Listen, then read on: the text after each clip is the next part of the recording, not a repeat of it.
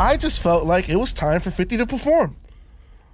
So basically what I'm saying is 50 walked into the club. You know, usually how it's supposed to go is like 50 walks in, he settles in, gets into his VIP, gets his bottle, whatever the case is. A bunch of people are reacting to him being there. And then whenever he feels that the time is right, he'll move over to the DJ booth and he'll perform the songs. That's not what happened. That's not exactly what happened. Welcome to the Mike Squires and Friends podcast. I'm your host, Mike Squires, and today I'm joined by my good friend, DJ Santo. You may know him as Chris Webby's touring DJ. And I've had the privilege of touring with Santo throughout the US and Europe. But today we talk about what it takes to be a standout DJ. And Santo shares with me a story about getting co-signed by his idols, including an experience that he had with 50 Cent. Another thing we talk about is how Santo balances his work life and his personal life. Now, if you want to support the Mike Squires and Friends podcast, all you got to do is hit that little subscribe button on YouTube or download it on your preferred podcast platform. And don't be afraid to leave a rating either. Now, with that being said, ladies and gentlemen, sit back, relax, and enjoy this episode of Mike Squires and Friends.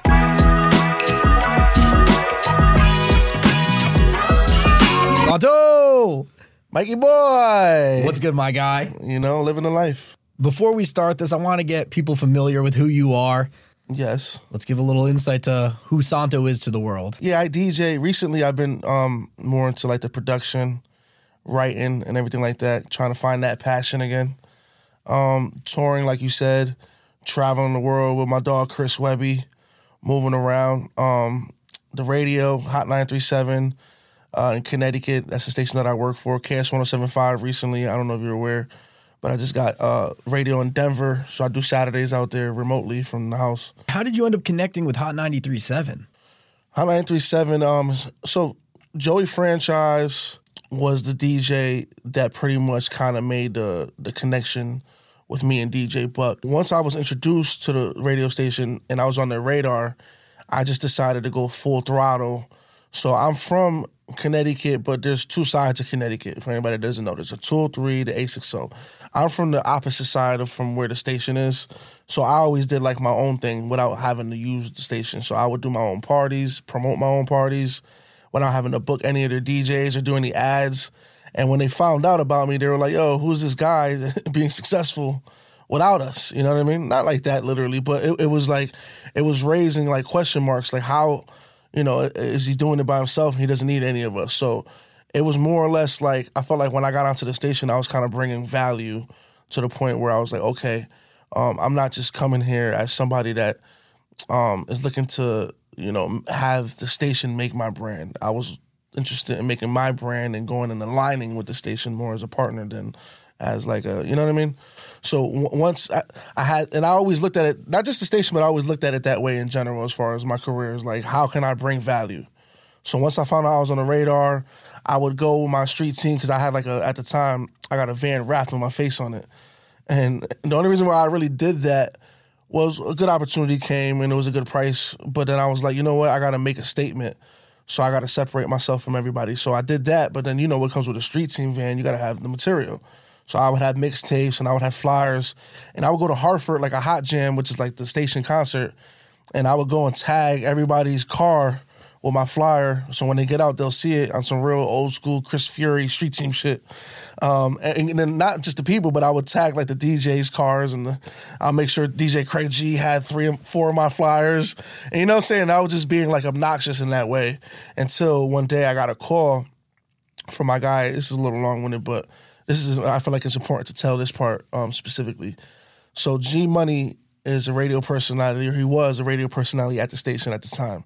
I was working with G Money through Connecticut Against Violence, which we can speak about later if you want, which is an organization that I was working with, where we would go out to the schools and I would DJ, he would host, and we would pretty much give our time back to all the schools like in Connecticut. And we worked together for about 2 years doing that before I even ever mentioned anything about the station and anything like that. So he gets a call from DJ Buck because they needed a DJ for his show. And he was like, yo, you ever heard of this kid Santo? He was like, yeah, I was just with him today, actually. We just did an event, Connecticut Against Violence event.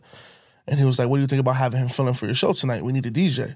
And so he was like, hell yeah. He was with it because I had already established a relationship with him.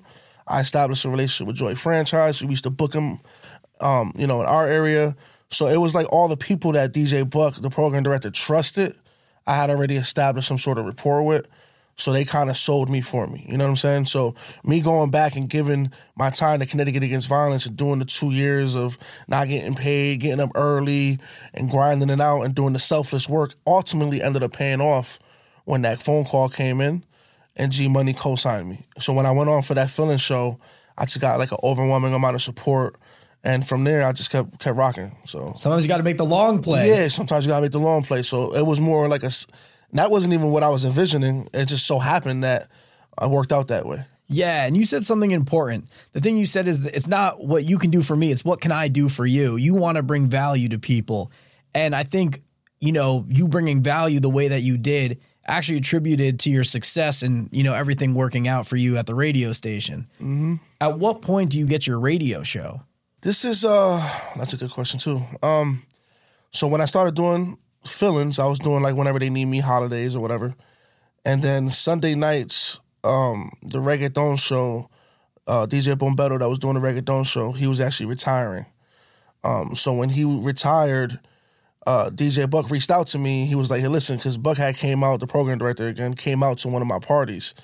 And he seen how I DJ'd. And I always DJ'd like, I always like to go against the grain. So if I'm doing a hip-hop party, I like to play house music or Spanish music. If I'm doing a Latin party, I like to play hip-hop. You know what I'm saying? I just like to play a little bit of everything. So when he seen that about me, he was like, yo, would you be interested in doing a show similar to how you DJ'd that night when I saw you? So like playing all genres and kind of, like club style.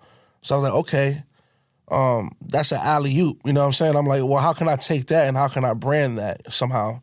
And then that's when we thought of, my brother Eli helped me with this. We thought of Improjo, the International Sundays brand, which is like essentially taking what he asked me to do and now by calling it International Sundays, the most diverse show on radio, it's like a disclaimer before you even listen to the show. So now you're wondering why I'm going from every genre from, Afrobeat to hip hop to house, and you're listening to the show and you're like, wow, this isn't regular. I'm used to hearing hip hop on the station. Why am I hearing house music today? Well, it's International Sunday. So when you tune in and you hear the tags, you already know it's like a disclaimer. Yeah. So I like that because it gave me an opportunity to kind of explore music too. So then this is when like Shazam made it available so you could see what songs on the map were doing well in certain places. So I would go and be like, this is the most Shazam song in Germany right now. Chainsmokers or whatever, whatever it is. And then like that helped my passion for music because now I'm discovering different music and stuff like that. So International Sundays came about when Buck made the call like, yo, would you be interested in filling in? And then we just kind of like, made it happen branding wise. Is there an artist that you spun like at one point, maybe it was early in their career that you felt changed the trajectory of their career? And maybe not you, maybe just the radio station as a whole. I think that we deserve a plaque for Lean On.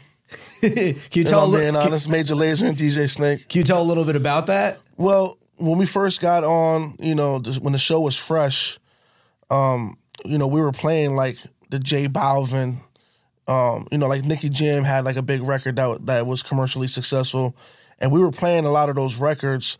Remember the Mike Posner, Took a Pill in Ibiza, that era, the Chainsmokers, DJ Snake era. That's the era when we started our show, and our show was the one that would, play those records first, and then Buck, being the smart program director that he is, he would, look at the statistics on that, and he would say, okay, who's reacting to what on our show? Oh, wow, Nicky Jam or DJ Snake seems to be doing well. Let's see if we could try that and throw that on the mix show list. Give it 5 spins this week and see how it does. And the next thing you know, it graduates and it gets into the main rotation. So I think, and then also I think Hot 937 being influential as far as we're not in any of the main markets, so we have more freedom to be able to try things like that and try new records. So now when in New York, Miami, LA, those big stations, when they're looking at the BDS and they're looking at the list of the songs that we're playing, they're like, oh, wow, this Major Lazer Snake seems to be doing well in Connecticut. Let's give it a shot. And the next thing you know, that's how a hit record ends up becoming massive. You know what I'm saying? I'm not saying we're completely responsible for it, but I know that we played a part in some of those records for sure. How does that even work? How does a radio station get a plaque? Like, what qualifies a radio station? It's just a label kind of giving back and just kind of saying thank you. That's nice. No, that's really nice. the station will get plaques and get acknowledgement. And even if it's not a plaque, you know what I'm saying? Even if it's something as simple as, hey, listen, you know, this artist is going to be in town. They want to stop by and come say what's up or whatever the case is. It's just having that relationship with the record labels, you know. So me personally, I'm not really as interested in like the, you know, what, like we talked about earlier, like what's in it for me, you know what I mean? Like I'm not playing the records so I can try to get free tickets to whatever concert. I'm playing the records that I like, and if it just so happens that it catches the attention of the record label and they decide to say thank you, then it's cool. But if not, I'm not really looking for that, you know what I'm saying? I just want to play music that I think that not only that I like, but I feel like that you'll like if you're listening to my show. What's the difference between, you know, a good DJ and a great DJ? What makes a great DJ great? I think, okay. Yeah, Mikey boy. Came correct. Mike is on point.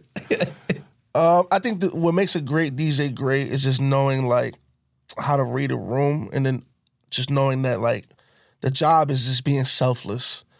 I've talked about this before, but, you know, like I said a second ago, it's not necessarily playing what I want to hear or what I think people want to hear. It's more or less like, okay, reading the room. If I'm walking into the room, I want to, like, I watch a lot of movies, so like I think to myself, okay, if I was gonna score this scene, like if us right now, like if there was background music playing, what would it be?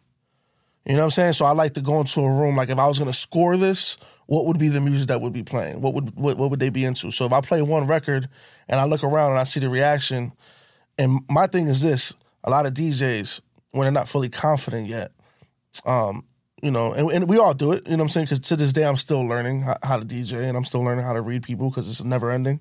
But, you know, we look for, like, the instant gratification. So we look for, like, okay, if I play a record, you know, they got to be singing along or throwing their hands up, or can I get a hey, can I get a ho? It has to be, that is, like, the way of telling us whether or not they're enjoying it. But I'm not looking for that necessarily. I'm looking for, am I gaining your attention? Because I don't want to go. It doesn't have to be 0 to 100 every time you walk into a gig.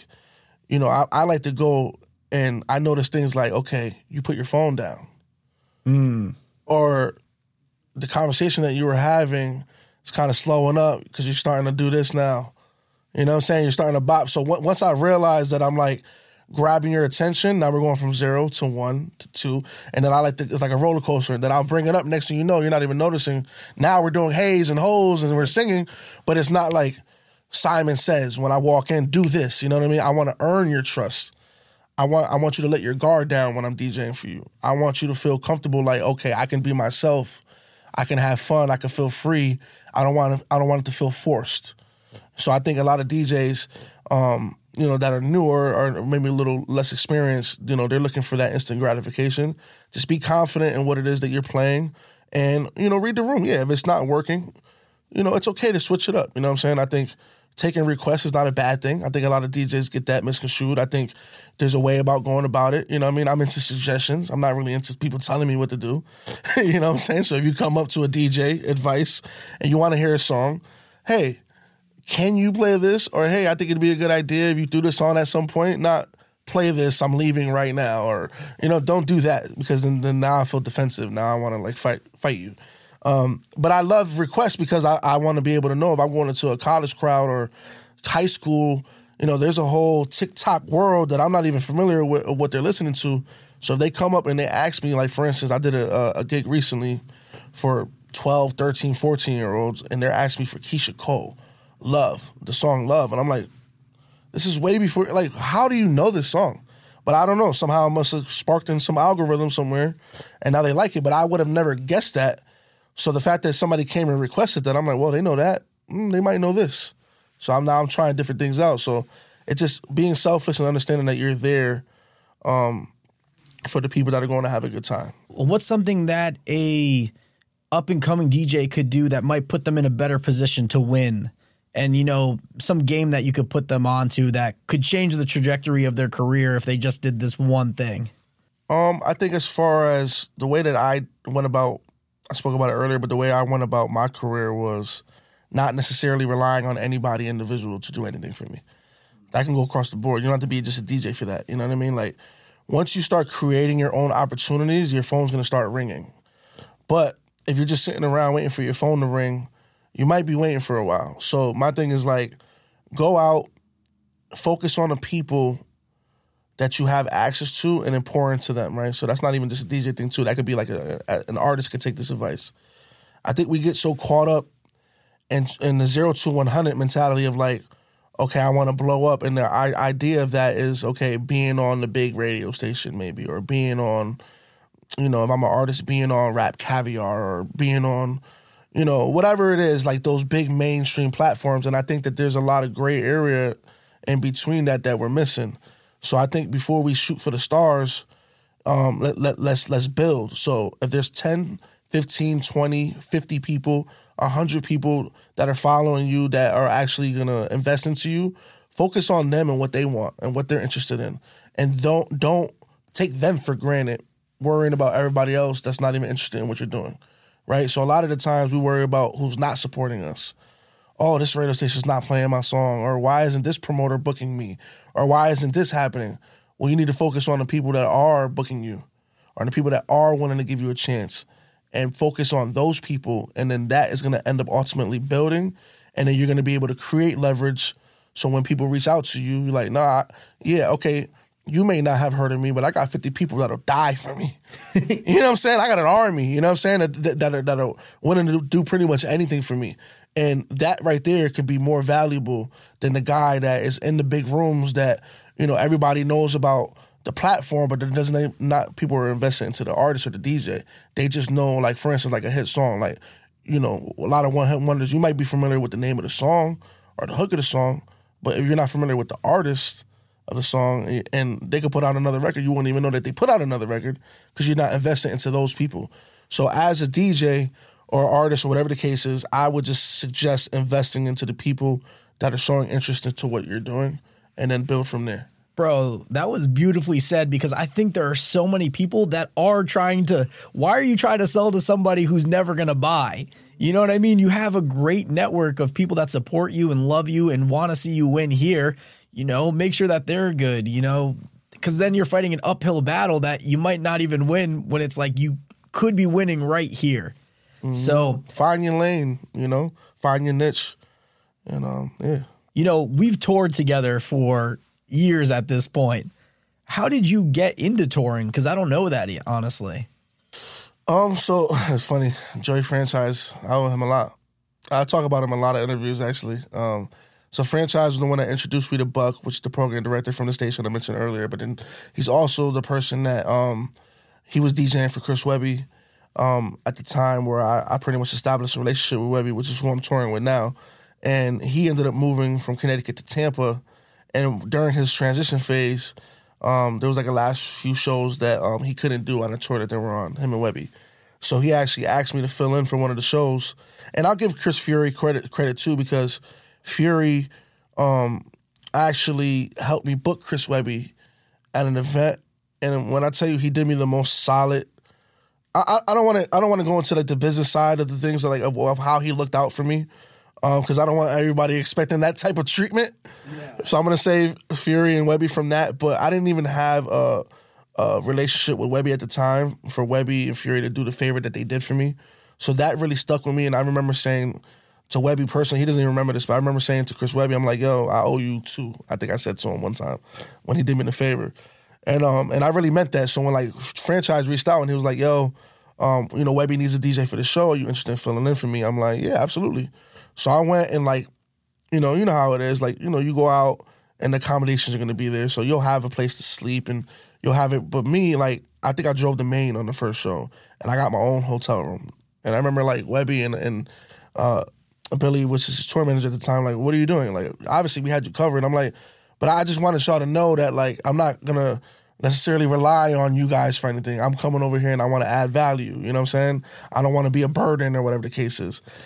So when I did the first show with Webby, I think we just clicked and Franchise ended up moving to Tampa and I ended up pretty much taking that spot. And ever since then, probably about 7-8 years it's been. At this point, I've been DJing for Webby. But it started with the opportunity of, I need to fill in, and then I went and did my thing. And then we kind of clicked. But I think the reason why it's been working out for this long wasn't just because of how good I was as a technical DJ. There's a million DJs that could do the job technically. I think it was more or less the trust that we built with one another that I think that Webby gravitated to. So knowing that he can trust me and knowing that like, okay, when I'm in a club, I'm looking at the crowd. When I'm when I'm DJing for just me, I'm looking at different things. But when I'm DJing for him, I'm more or less like an extension of him. So I'm looking at him to make sure his body movements, to make sure I want to be able to read what's going on the stage before he even has to tell me. And I think us creating that rapport is the reason why it's lasted this long and still going. Yeah, no, I mean, I've been there with you guys, so I've seen the chemistry on stage too. And, that kind of brings me to something. Sometimes shows don't always go as expected. Now, I remember we had a show in Denver where your laptop was overheating. The music kept cutting out. What are you thinking in those moments, Santo? Boy, yeah, So I've been DJing for so long that I probably done been through every technical difficulty you can imagine, and I had to do so much troubleshooting. So for me, it's just kind of like driving a car. It's like it's just naturally when something goes wrong, I'm not even thinking. You know what I mean? I just kind of already know. But for that in particular, what you're talking about, I remember being like, all right, I can't take the risk of running the rest of the show on my laptop because my laptop was shit in the bed, right? So I was like, how am I going to be able to, like, what am I going to do? So I just remember, like, I had to, like, grab another laptop, and luckily I had the set backed up on, like, a flash drive or whatever it was. So I grabbed, like, Dave Zombie's laptop, I think it was, and I'm just, like, loading his laptop, but while I'm doing that and restarting my laptop and doing all that, I'm also trying to entertain and let people know, like, yo, everything's good, So like, I remember, like, hey, Webby, like, let's do a T-shirt giveaway. He's like, what? Like, what the fuck? And I'm like, yeah, we're throwing out T-shirts into the crowd. We're doing trivia. You know what I'm saying? We're just doing everything possible to kill time so I can get this laptop. Yeah, and for people listening, this is a crowd. This is not a small crowd. This is a crowd of like thousands of people just, waiting for Santo to get the music back on. But what I will say is going back to that trust that Webby has, it really helped the fact that like he trusts me because he obviously we're on stage, so there's no direct communication where I'm not letting him know, hey, this is what's happening. Bear with me. He knows something is not right because I'm doing a fucking T-shirt giveaway, like, in the middle of the show. So he's just like, all right, like, until they get it together. So he's supporting me in that moment and not like, how some artists would be a little like, what the fuck is going on? Or, yo, get it. You know what I mean? He's not doing that to me. He's kind of like just going with the, all right, so it's T-shirt giveaway time. Whatever, you know what I'm saying? So him kind of, giving me that grace definitely helped a lot. And then also Smooth being there on the drums and being able to carry the weight of, like, when the song went out, Smooth just keep going and they'll finish the song. And I'm just, like, fucking panicking over here trying to get it together. And meanwhile, like, Smooth was just not breaking a sweat. They call him Smooth for a reason. He's just on the drums. It's like, all right, he'll get it together. So that trust between the two of them definitely allowed me the grace to make it happen. That was a crazy one, though. Yeah, I get anxiety now thinking about that. But your crowd control is so good, Santo. Like, you literally have some of the best crowd control that I have ever seen. And I have a question, like, what do you think makes your crowd control so good? It's weird, man, because, like, in real life, I'm an introvert, you know what I mean? And I think that, like, I'm not like a guy that, like, walks into a room and is just going to be, like, talking to everybody. I'm not really into, like, small talk and stuff like that. And I think that I've always kind of been that way. So I think for DJing, it was kind of like Clark Kent and Superman in a way. You know what I'm saying? It's kind of like, okay, this gives me an opportunity to kind of, like, be like a different side of me. And I always looked at it like that was like my shield, So when I go on stage, like, I turn into, it's hard to explain. It's just like I turn a different light on, and that confidence that I don't have in regular life, I have on the stage for some reason. I think it's just because I've been doing it for so long. When I first started, I was completely okay. I'm still okay with going in the club, being in the corner, in the shadow, nobody even knowing who's DJing. I actually sometimes prefer that because it's just like, okay, I can play the music, people react to the music. But then when you start going into rooms where the DJ booth is on a pedestal or you got to go on a stage, for instance, and now people are looking up on you. That's a different level of pressure. So now I got no choice but to figure it out. And I think with so many gigs throughout the years, I've just learned so much, but then also being, more importantly than everything I just said, is being somebody on the other side in the crowd and being the person that's watching the stage. And I go to so many concerts, and whenever I'm not feeling inspired, I try to go to DJs that I like or go to shows that I know that I'm going to enjoy, and I do studying not just about what they're doing on stage, but how am I feeling? So like, for instance, like when an event starts, it starts the moment that you're even interested in it. To the point where you buy your tickets, to the point where you're picking out your outfit, to the point where you got to either find a babysitter or find a cover for work, to driving to there, to parking, to interacting with the people at the front door, the security, to going in, to waiting for the headliner to come out, to being hungry, to being thirsty, to being tired, to being excited. All of those emotions and all of those things I always try to feel when I'm going out to an event, and I acknowledge them so I know what people are feeling like when they come out to see me. So I don't take for granted if there's a crowd of capacity that fits 500 to 1,000 people and there's 50 people in there. I don't take for granted that there's 50 people that came out, because those people could be going through something in their life. It could be their birthday. They probably go out once every few years. They probably just had a loss in the family. Whatever it might be, I always go out of my way to make sure that they're having the best time that they can have. And the way that I try to do that is by making sure that my energy is up. So it's not about the music that I'm playing or spending a lot of time on like, okay, what's my set going to be? And I spend less time preparing my set. I really don't prepare sets unless it's like radio for the most part, because I want to be present. So I want to be able to feel when I walk into the room, okay, what's the vibe that we're going to go with? And I kind of let the vibe come to me rather than going and forcing what I think tonight should be. I want to go and like, okay, how you feeling? Read your energy and then go off of you. Okay, maybe we're not at 100 yet, and that's cool. Let's build on that. So I always try to put myself in the position of the people that are watching the shows. Yeah, and you've stepped on some of the most iconic stages, dude. I mean, you spun at Red Rocks, dude. How was that experience? Red Rocks was crazy because I was fucking winded the whole entire performance. Because of the altitude. Because of the altitude, because Squires had a bright idea to do a photo shoot on the top of the goddamn fucking Red Rocks, where we had to walk like all the way. If you're familiar with the venue, you know there's like steps. We had to climb a mountain basically to get to take these photos, and I remember barely even making it. And then like 20 minutes after that, we had to be on stage, and I remember still being winded. That's the main thing I remember about Red Rocks. I'm sorry, dude. That's good, dude. I mean, I didn't mean to. I wouldn't have asked if I knew. But it's like, it's such an iconic venue. I had to be a part of that photo shoot. But if you look at pictures, I am absolutely. I'll pop one up. I'm gonna pop one up on the screen right now, dude. Yeah, I'm winded. Like my asthma. Well, how was the show part of it? So for me, it was just like another gig in a way where it's like, okay, I'm not gonna go out here and make it about me now just because we're at Red Rocks. You know what I'm saying? Yeah. I'm gonna stick to the script. You know what I mean? So by sticking to the script, like I said, is making sure that Weby's good and making sure that the set is solid. And that was a little different because it wasn't us headlining; it was us opening up for Wiz Khalifa. And that's always interesting because when you're in a festival situation or opening up for somebody else, you never really know how familiar they are with your catalog.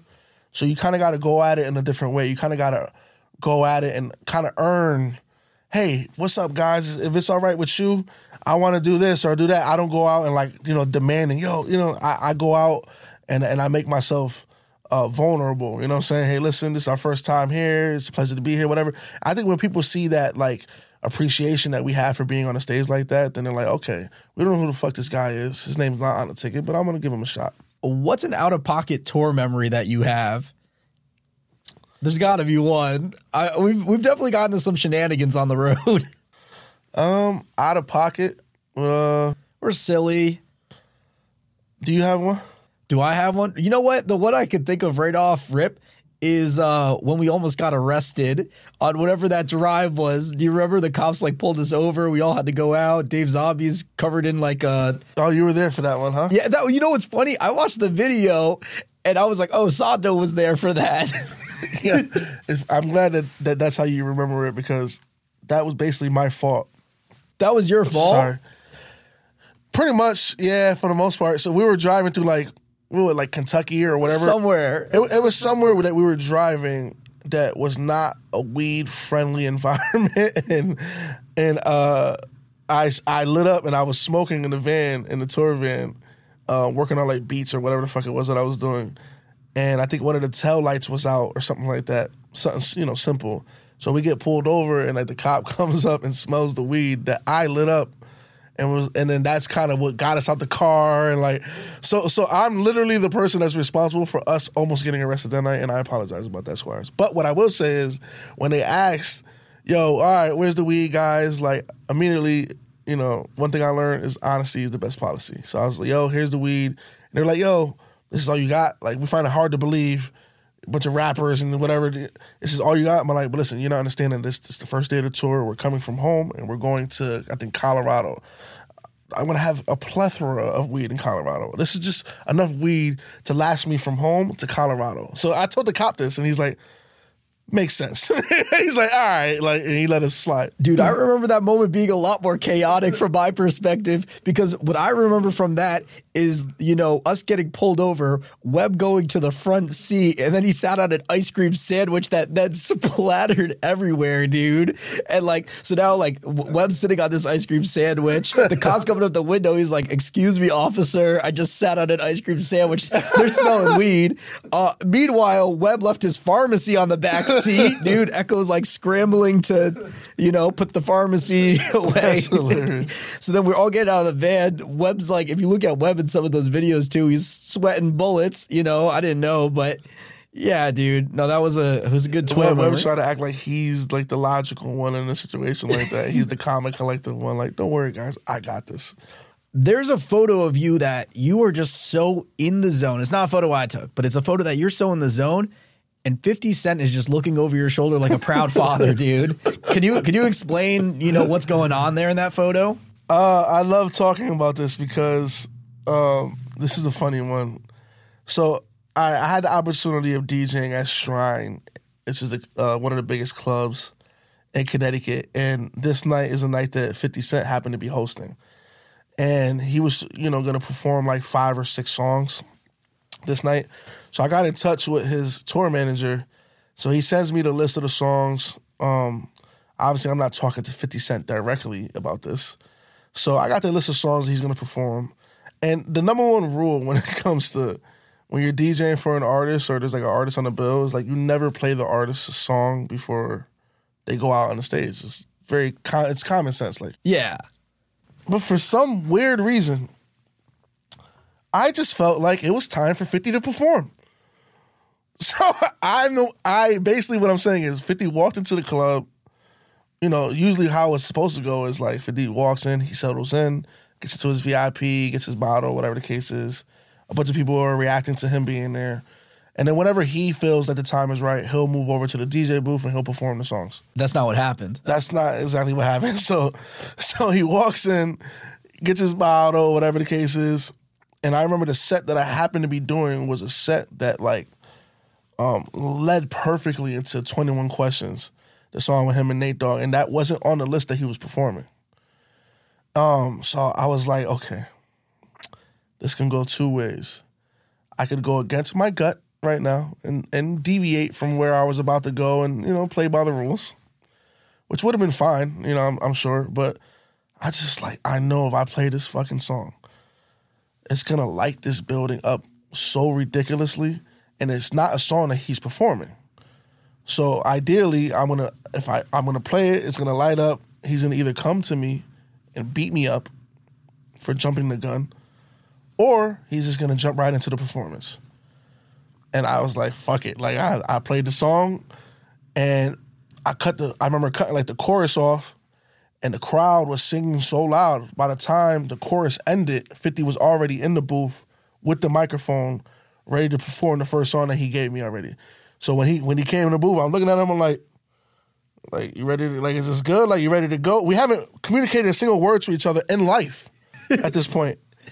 And I'm just, taking I'm taking the reins and, like, I'm basically producing his show, which is crazy.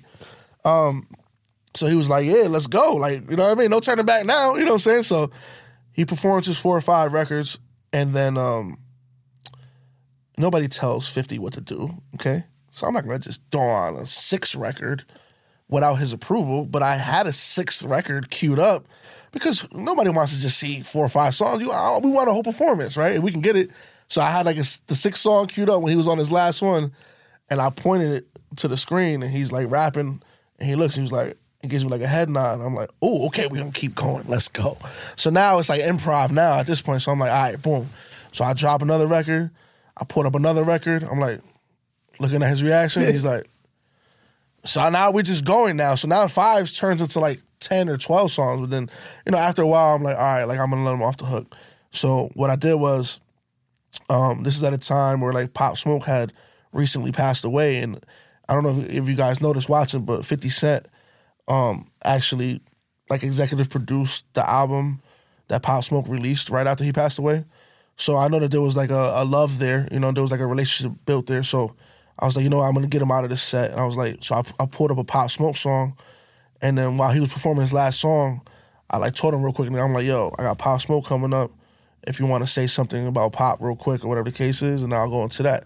So then I started, so I'm producing a show for 50. This is crazy, right? So that 50 is like, because he's with me, I earned his trust, so he's like, all right, cool. So I throw on the Pop Smoke, and then now he's just hosting the party with me. Now he's just like on the mic, fucking like, you know what I mean? Like just vibing to the point where like, there was like somebody some girl came up from the VIP that he was in and was like, hey bro, like, what are you doing? Like, like talking to 50, like you're gonna be in the booth all night? Like you got work to do out here. Like what are you doing? Come on. And I remember 50 was just having fun with me. You know what I'm saying? 50 was like, all right, you know what I mean? So he ended up leaving DJ booth and went and signed autographs, took pictures. But I just remember that moment of like, really feeling like he was actually having fun. And it felt like he was like working, you know what I'm saying? And I was like, wow, it felt good to be able to bring that out of 50, you know what I'm saying? Yeah. Because, it can go 2 ways. Like I said, he could be really pissed or he could be like, all right. But to me, that shows to your skills as a DJ being able to read the room and know what the right play was, because an iconic night was made because of it. You know what I mean? If you stuck to the script, it probably would have been a good night. But the way you played it, it's a night that everyone's going to remember, probably including 50.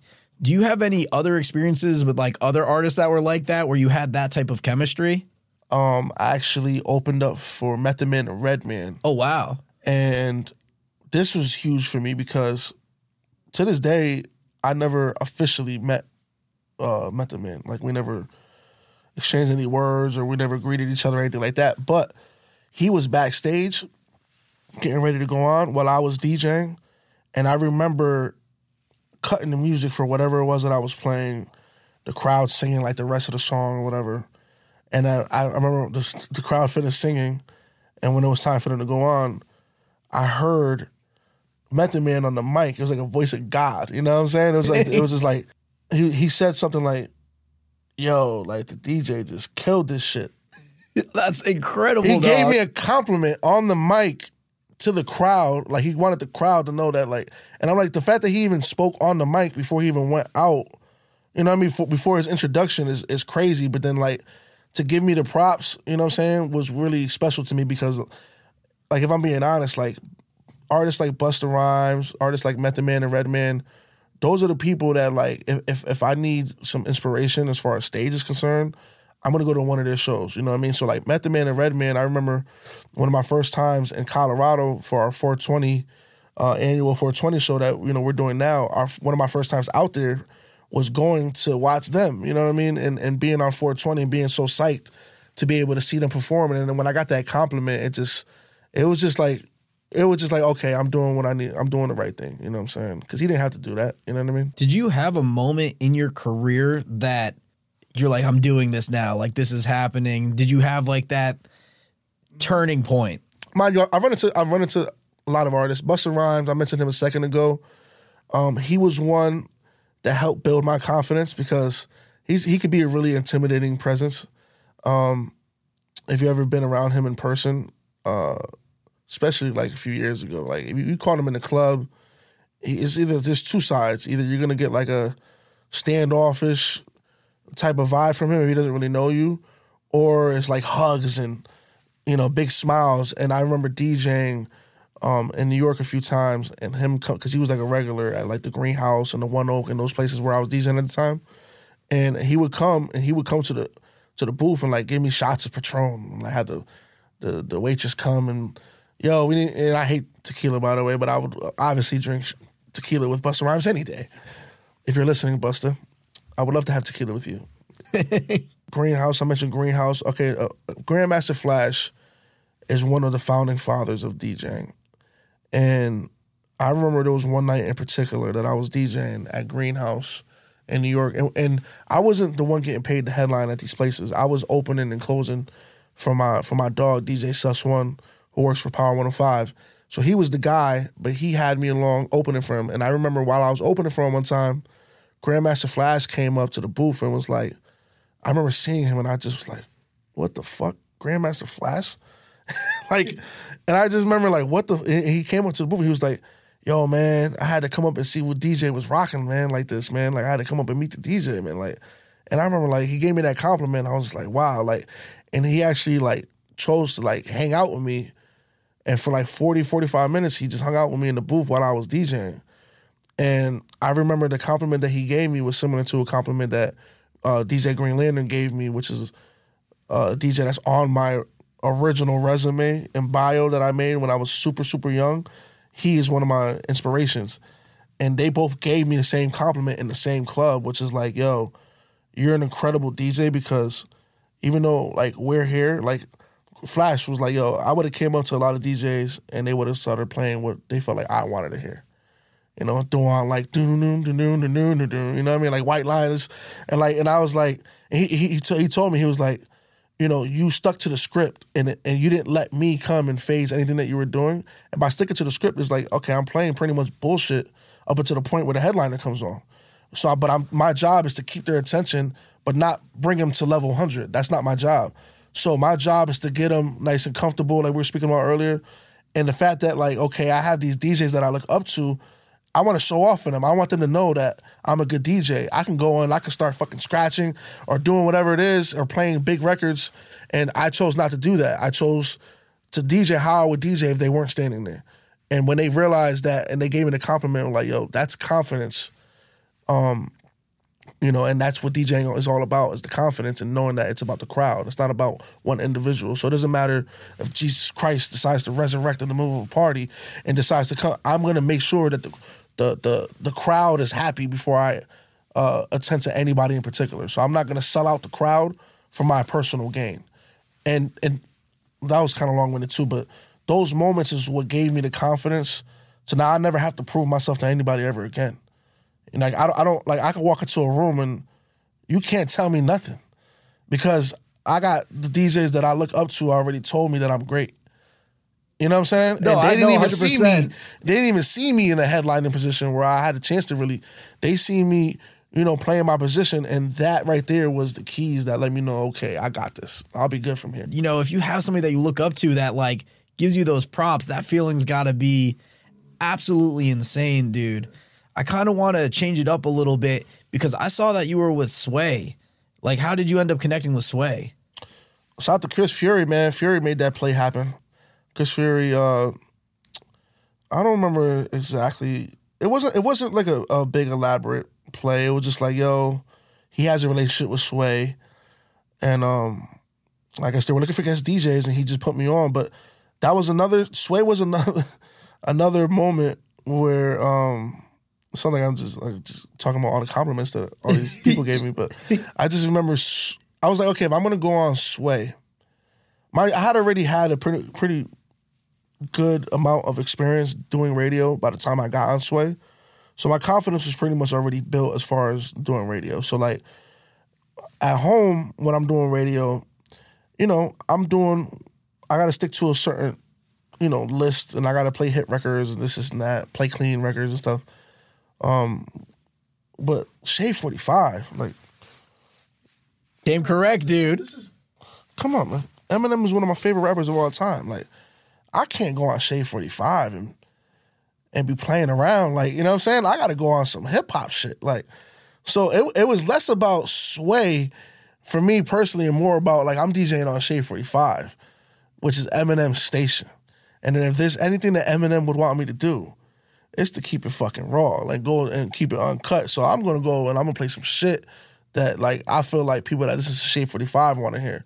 So I went and I curated a set for that was different than a set that I've done anywhere else, even to this day. It was just a lot of B-side records. And I remember starting my set with, I had a live version of New York State of Mind of Nas performing with like an orchestra at like the Kennedy Center or something like that. And I remember starting my set with that. And so Sway like, introduces me, whatever.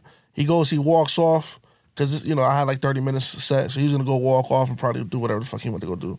But as his way out, he hears me playing the Nas, and he turns around, he sticks around for a second, he's like, and he's like, yo, he's like, everybody listening, he's just like nodding his head. He gives me like a cosign look, like, oh, this is hard. I see what you're doing, and then he leaves. But at the end of the show, when I finished my set, Sway gives me his number, and he was like, bro, you got to send me that live Nas version that you played. Like, I need that. I was like, bet. You know what I mean? So I'm like, all right. So now I'm texting Sway a fucking Apple Music link of like the whole, performance or whatever the case is. And I just remember that was another moment of like, okay, I'm going to stick to my gut and play what I would want to hear if I'm listening to Shade 45. And I remember Sway like catching his attention. And like I said, it wasn't even nothing about like how good I could scratch or how good I was as a technical DJ. And no, it was just about like my selection.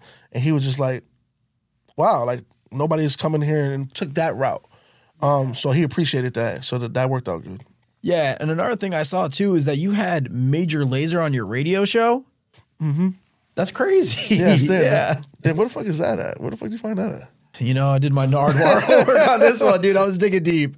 But yeah, no, I saw a selfie that Diplo took and you're just in it too. You know what I mean? Well, that was them early days of my show for the International Sundays when we were supporting Major Lazer.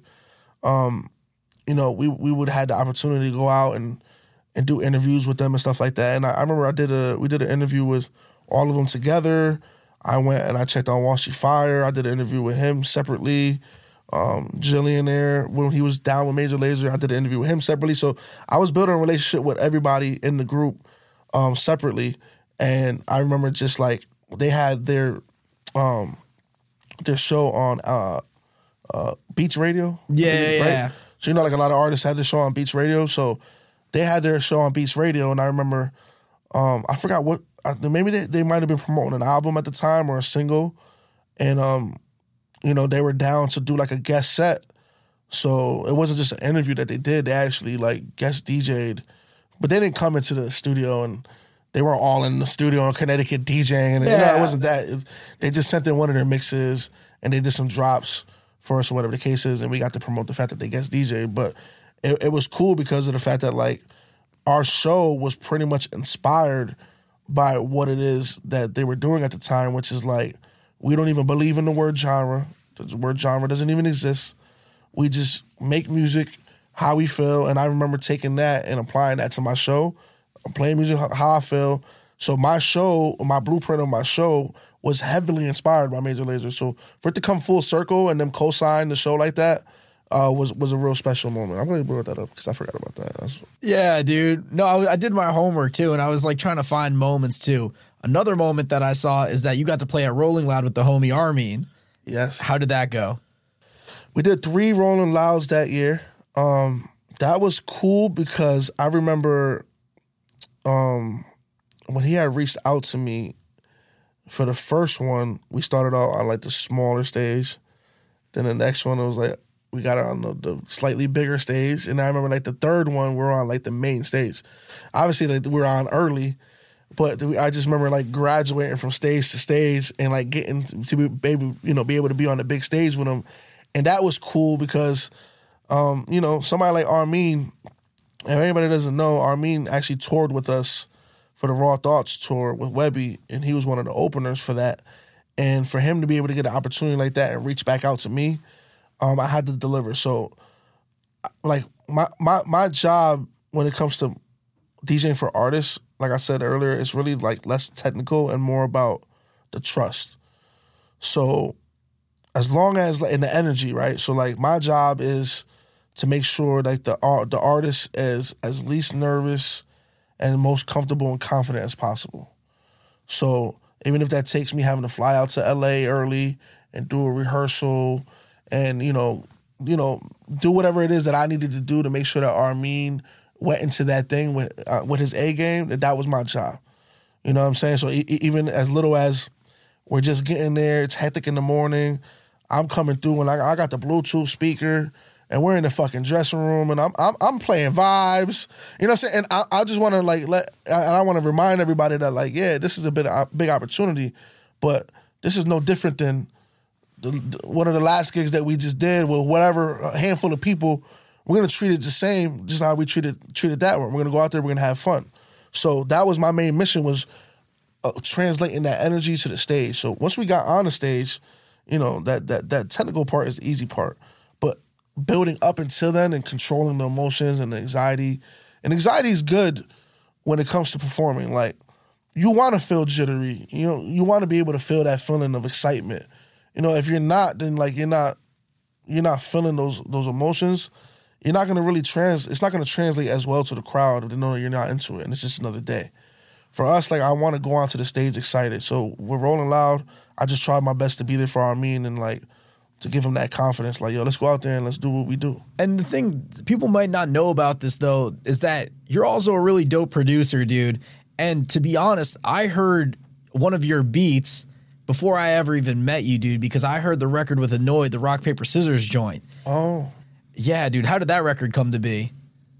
That was a beautiful time in my life because, damn, Mike, you're good, huh? I'm trying. I'm really trying. It's just crazy how that connects because I was just saying, like, I was just talking about the anxiousness and that jittery feeling of going onto stage.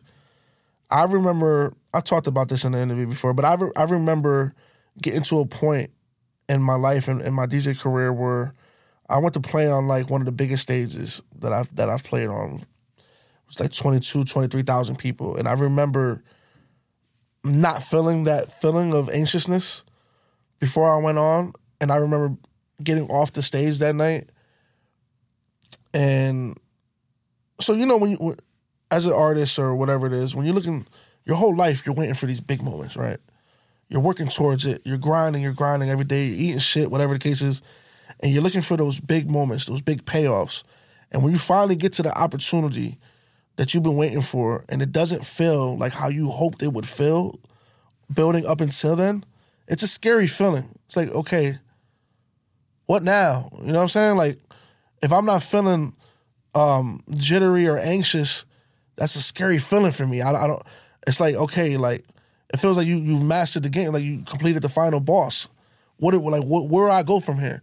So I remember, okay, I gotta figure out how I can get that back and get that passion back and that anxiousness back, and that's where producing came in. So that's where I'm connecting it. It's like, okay, I gotta figure out how I can get that vibe back. And now, when I started producing, I would get that feeling of the feeling I was supposed to get before I performed for 20,000 people. I would get that feeling if it's just me and you in the studio and I'm playing you my beat for the first time.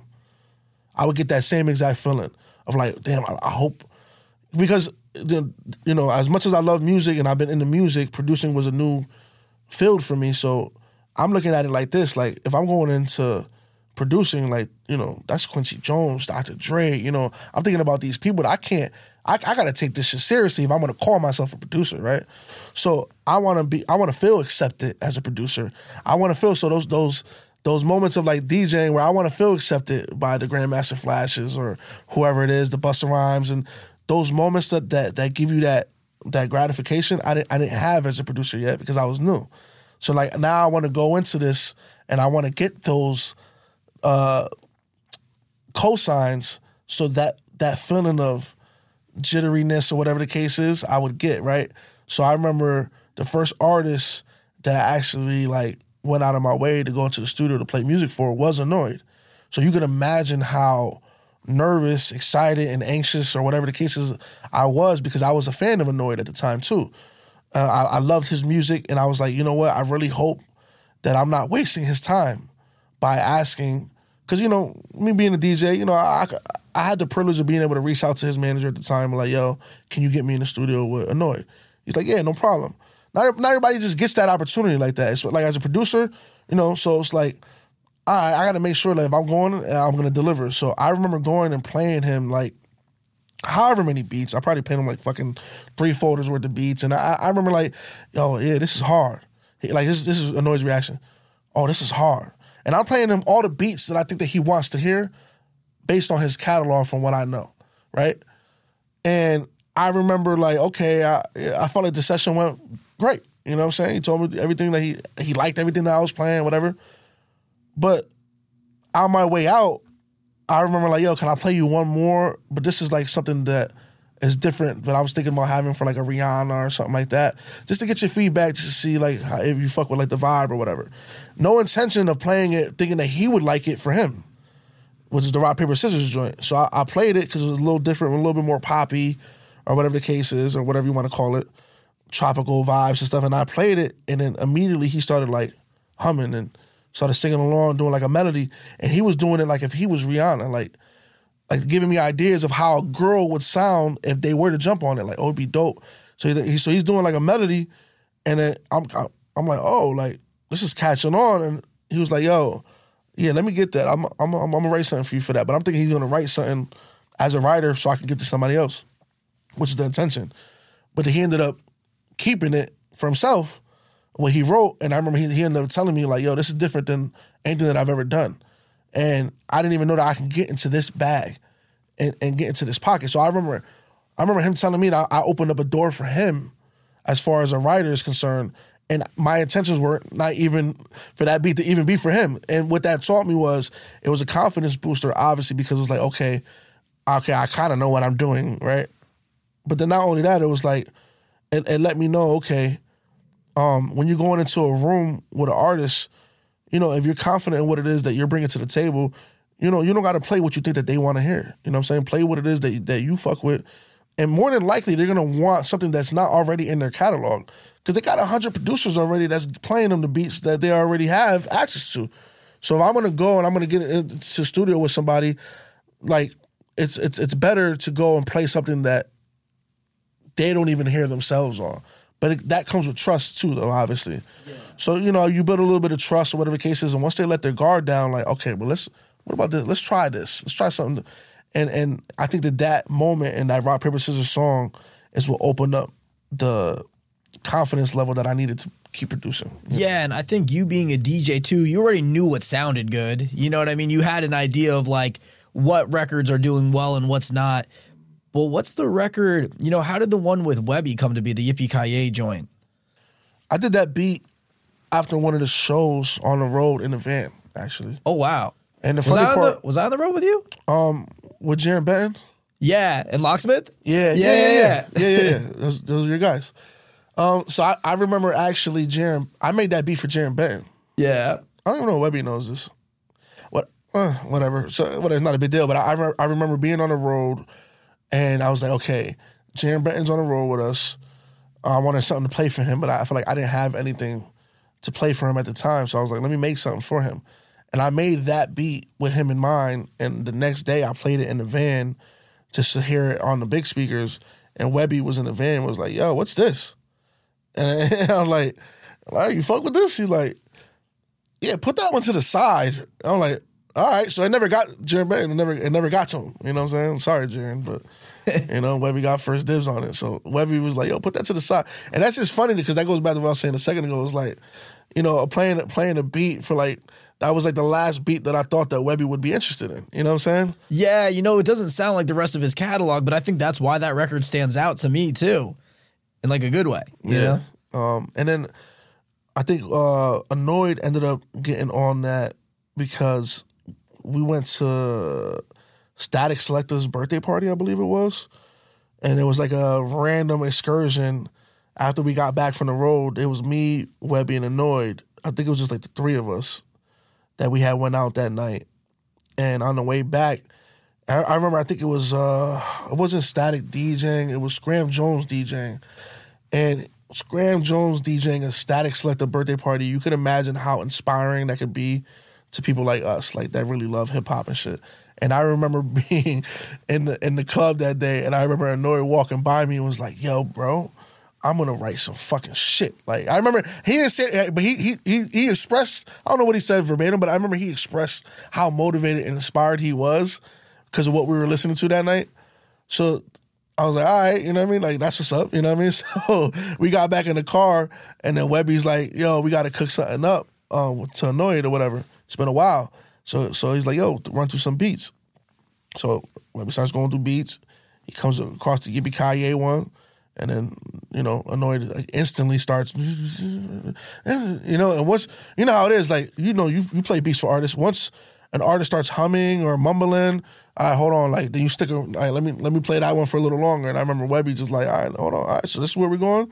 And I remember fucking Annoyed just going crazy on that. And I think we came up with the hook together on that ride, and then they both did their verses separately and wrote their verses separately. But that's how that record came about, pretty much. Yeah. And then you ended up making your own records, dude. How did that, like, what inspired you to do that? The ones that I was, like, singing on and shit? Yeah, exactly, dude. So that was inspired by heartbreak, It was, I went through a situation a year and some change ago, or however long it's been now, where it wasn't even about the girl. It was more or less about the time and place that I was in my life at that time. This is at a time where, okay, now I've reached where I feel like creatively the peak of my DJing. So now I transitioned to producing. Now I'm producing, and now I'm still feeling like, okay, I still need inspiration. I'm fucking like about to crash because I'm like every day outside promoting, doing a million things. And I remember just being like at a point in my life where I'm just like, bro, like I'm tired of chasing, this thing that we're going for and neglecting my personal life while I'm doing it. And it's just like, yo, if I and I finally climb to the top of the mountain and I'm there alone, what good is that gonna do if along the way I done missed every person that I care about's birthday party or, whatever the case is, like these moments that I would never have time for. And I just remember like getting in a place in my life where I was just like, yo, I'm gonna start saying no to opportunities. I'm gonna start putting my phone on Do Not Disturb. You know what I'm saying? And I'm gonna start like pouring into like my personal life. And it just so happened that while I was in that transition, I made certain sacrifices. And whoever the girl that was at the time, that I was like, you know what, I'm going to focus on her. It didn't work out, but I remember being in a place where like, damn, like, here I am, making these sacrifices, the cases is not even being appreciated, you know what I'm saying? And I just remember like, all right, wanting to get past that, but I wasn't going to go and, go on social media and start talking shit, whatever. I was like, you know what, let me go ahead and like pour it into the music. And what I meant by that was just on some production. It had nothing to do with like writing or anything like that. The writing came about was when SB actually, Demigod, my guy that produces, he sent me a beat and he was like, yo, do you have any ideas for this? Like, as far as like a melody or anything like that, like where I can go with this? And I remember like I had my mic set up because I had just started my Denver radio show, and I had the mic set up just simply so I could do drops and I could do my talking for radio. And I was like, I did come up with an idea for the beat that he sent me, and I was like, instead of doing like I would have normally did like a voice note on my phone and like mumbled some shit or whatever and then sent that to him. But I was like, well, I got my mic set up. Let me actually like take it a step further than a voice note. So I download, no bullshit, I download Auto-Tune, and I'm like, oh shit, like, this don't sound bad, you know what I'm saying? So I remember like laying like a hook down or whatever so I could send to him, and then that just transitioned into like, well, let me pull up one of my beats, and the next thing you know, like, I fucking like at this point I'm probably like 100 songs in at this point since then, and it's just more or less like the therapy of being able to get that out, even if it wasn't coming out into the world, being able to play it for people, like, that I trust, or being able to hear it personally. Like, it was just so therapeutic for me that, like, I don't know what I would have done if it not have been for the opportunity of SB sending me that record, and like me realizing like, oh wow, I've been using microphones my whole fucking life. I don't know how to sing, but I know how to use a microphone. Like, I understand tones and stuff like that. So with the auto-tune, it was just like knowing how to be in the pocket and stuff like that. So it was starting real simple, and the next thing you know, I'm just experimenting, and now I'm just like, okay, now I consider myself to be a songwriter, producer. You know what I'm saying? Because of that process. But it was just inspired by Heartbreak, and then also like, oh, wow, I can actually do this. Yeah, you said something that really struck a chord with me too, is that, you know, sometimes, especially with what we do, like, we get so busy that we start missing like some life things. You know, you're missing the friends' birthdays. You're missing, you know, how do you balance your personal life with your career? Man, I think we all in some way or another have a struggle when it comes to that. But I'm personally, man, it's hard for me to balance it because I'm so passionate about whatever it is that I'm doing. So, like, if I'm in it, then I'm in it. If I'm taking a day off, I'm taking a day off. You know what I'm saying? Yeah. It's really hard to, like, meet in the middle. So it's like, I'm still learning. I'm still trying to learn how to create the balance of, you know, being in studio mode and transitioning to being in DJ mode, or being in brother or, you know, friend mode. And I think one of the things, though, that I've learned throughout my days is like, okay, knowing that it's not a waste of time when you're doing nothing. It's not a waste of time. You know, literally, like, if you got to take a day to rest, or like, I think Webby was the one that, because I asked Webby, I'm like, yo, how the fuck do you stay inspired? Do you keep writing? I'm like, yo, he has thousands of songs at this point, and I'm like, how do you keep? And he's just like, bro, you got to know you got to know, like, it's okay to close the laptop every now and then. And, you know, like, when he meant by that, I'm like, it was like a light bulb that went off, and just like, yo, you know, when we sit down, I sit down at the end of the night while everything is all done, and I'm like, okay, I'm going to sit down on my laptop. I'm going to be creative. Sometimes it don't come to you. It's okay to close the laptop. Say maybe tonight wasn't the night. It's okay to go fuck off. Like, maybe I want to fucking Netflix. Maybe I'll go to sleep. Maybe I want to go on a date. Whatever it might be, it's okay to do those things, because once you close the laptop, if you're not inspired and you go out and you live life, you're going to get inspiration through living life, and you're going to run back to the laptop when you get that inspiration. And I can't wait to get back and open that up, and you're going to have ideas and stuff like that, rather than, okay, there's 24 hours in this day. If I'm not spending this amount of hours with this amount of productivity, I've wasted my day. Now I don't look at it like that anymore. You know what I'm saying? Now it's like, okay, if something comes to me, it comes to me. And if not, if I got to take some time off, I'm not looking at it as a waste of time. You know what I'm saying? I'm looking at it like, okay, I'm just pouring into myself. So when I do decide to be creative, I'm inspired and I'm motivated. And I think that that's a place that took me a long time to get there. But I think that that's one of the most freeing parts about where I'm at right now in my life, where it's just like, I don't look at like, okay, if I miss this opportunity for whatever the case is, because my phone might have been on Do Not Disturb and I might have missed a call for a gig or whatever the opportunity was, it's okay to know, like, okay, there's going to be another one. Yeah. You know, I'm not going to regret why I had my phone on Do Not Disturb, because I needed that rest, or I needed that moment in my life.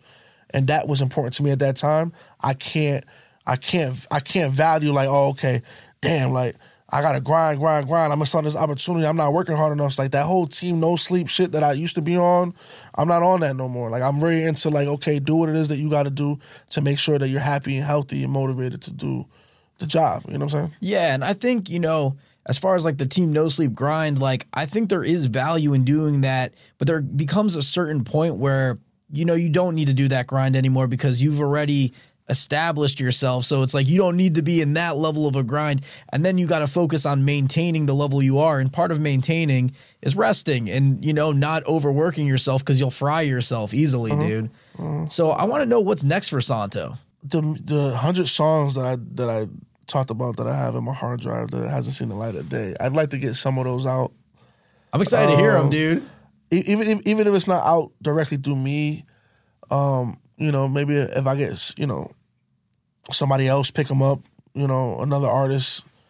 I think that's another thing too, is like, I don't like to, I'm not like, I don't refer to myself as an artist, you know what I'm saying? I rather refer to myself as a producer and a songwriter, because I want anybody to know that's watching that if you are an artist, like, I'm not, there's 100 songs, I'm not married to any one of them in particular. Like, I will gladly give up any one of those to an artist that's willing to sing it or willing to take an idea from it, whatever the case is. And I'm about getting to the song to where it's as seasoned as possible, even if that doesn't mean that I'm the one singing it or whatever the case is. So I want taking my ego out of it. I just want to get some of this music that I've been working on to see the light of day somehow, some way. And then outside of that, man, honestly, I'm just like, right now, I'm like, I'm in love, you know what I'm saying? I got like, I got that going on. Let's go, dude. So I got, I talked about it a second ago when I walked in here off camera. Squires asked me how the last tour was, and I'm like, yo, honestly, we all behaving, you know what I'm saying? Like, we're all just kind of like, and it feels good to be in that mode, because like I said, it's just like the balance of the personal and the business, you know what I'm saying? I look forward to going to the studio and going and DJing, because I'm fulfilled personally, where I'm not going out to the club, all right, what we doing after this? Yeah. What we doing after, what we do after this, you know what I'm saying? Yeah, the shenanigans. And going out and chasing, and the shenanigans is just like the never-ending chase of filling our ego, right? Yeah. So I'm at a point where I'm just like, okay, I'm happy personally, and wherever this DJing thing goes from here, I don't really have anything in particular as far as goals with the DJing besides doing what I've been doing and just staying consistent, I'm at a point right now where it's just like, yo, I'm letting the opportunities come to me. I'm not going out and chasing anything right now. Yeah, and if somebody wanted to, book you for an event or, work with you as a producer, how could they do that? It's pretty easy, man. Just holler at me, man. Hit me up on Instagram at International Santo, Santo. I'll shoot me over a DM if you got any ideas. I mean, my thing is like, don't hit me with like a, yo, let's work. You're not going to get a response. If I'm being honest. Like, or a text message like, yo. You got to come correct, guys. Don't do that. You know what I mean? Just don't do that to anybody. Yo. You know what I mean? Like, yo. So what should they do? All right.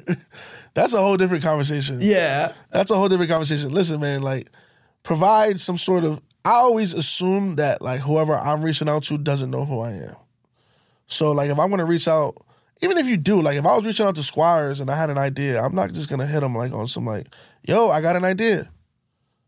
I'm going to hit them with the fucking idea. Like, skip the small talk. You know what I'm saying? Yo, Squires, here's the idea. What do you think? You know what I'm saying? Here's how I plan about going about executing it. So I think, like, artists and stuff like that, and, like, when they're reaching out to, like, me as a DJ and they're, like, asking me to play their records or whatever it is, I just think that, like, it's important that you put yourself in my shoes, all right? If I never heard of you and you want me to play your record, you have to give me reasons why I think it's a good idea to play your record outside of just sending me the record. Because even if I like it, I could actually love the record. It could be sonically the best song I've ever heard in my life that you could send me right now. If I hear it and that's all I have, and I don't have any context of how you're going to go about promoting the record, who else likes the record? If is there a video for it? Is there a plan for it? Like I said, there's other people supporting it, other DJs that are getting behind it. I need to know those things, because if I'm going to support the record, I have to know that I'm not on the hill alone. I got to know that, okay, this already has wheels, it's in motion. Now, whatever I can do to help that is just going to be icing on the cake, but I'm not going to be solely responsible for breaking this into success, because I don't have that power. You know what I'm saying? I don't have the power to just take one record and just make it a hit record. If I did, I'd have a bunch of hit records.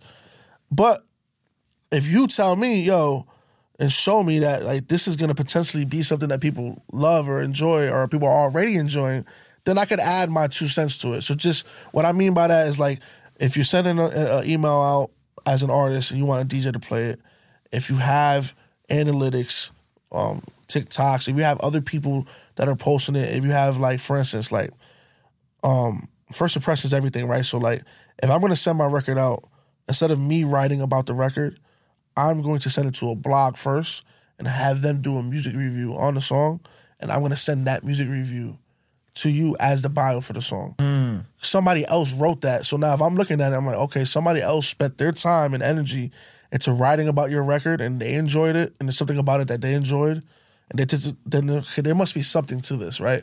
So it's like, you know, going into anything, it's like, okay, if there's somebody giving you a testimony and there's somebody that's vouching for you, then that means that you must be doing something right. So now what am I missing now? Now I'm thinking, okay, I'm missing out on something. You know what I'm saying? Now I'm going to jump on the bandwagon. You know what I'm saying? And as a DJ, not a lot of DJs are going to say that, you know what I'm saying? But I'm going to let you know, like, as a DJ, I want to know what's already hot. You know what I'm saying? And I don't give me something that's cold and expect for me to make it hot. Make it hot and then come to me. Then I was like, okay, now I want to be a part of that. Now you coming to me with leverage. Now the conversation is different than like, yo, here's my record. Play it. You know what I'm saying? Like, nah, Squires already got the fucking 6-month plan. You know what I'm saying? He already got the 100 pieces of content for this shit. He's not waiting on me to make the record hot. So me knowing that, now I know if I support the record, then it's more likely that something good is going to come out of it. Yeah, dude. It's true. Having a good rollout's important. Dude, for anybody out there, my rollout that I'm about to roll out, dude, it's over a year long at this point. Like, I've got the next... but I believe it. Santo, I just want to thank you for coming out, dude. It's been a great episode. We had a great talk. Yeah, for anybody who's watching on YouTube, you might have seen this blue box here. It's not really here. I forgot him at home, so I just put him in post. Same with Santo's. But yeah, Santo, that's a great app. Thank you for coming out, dude. Appreciate you, brother.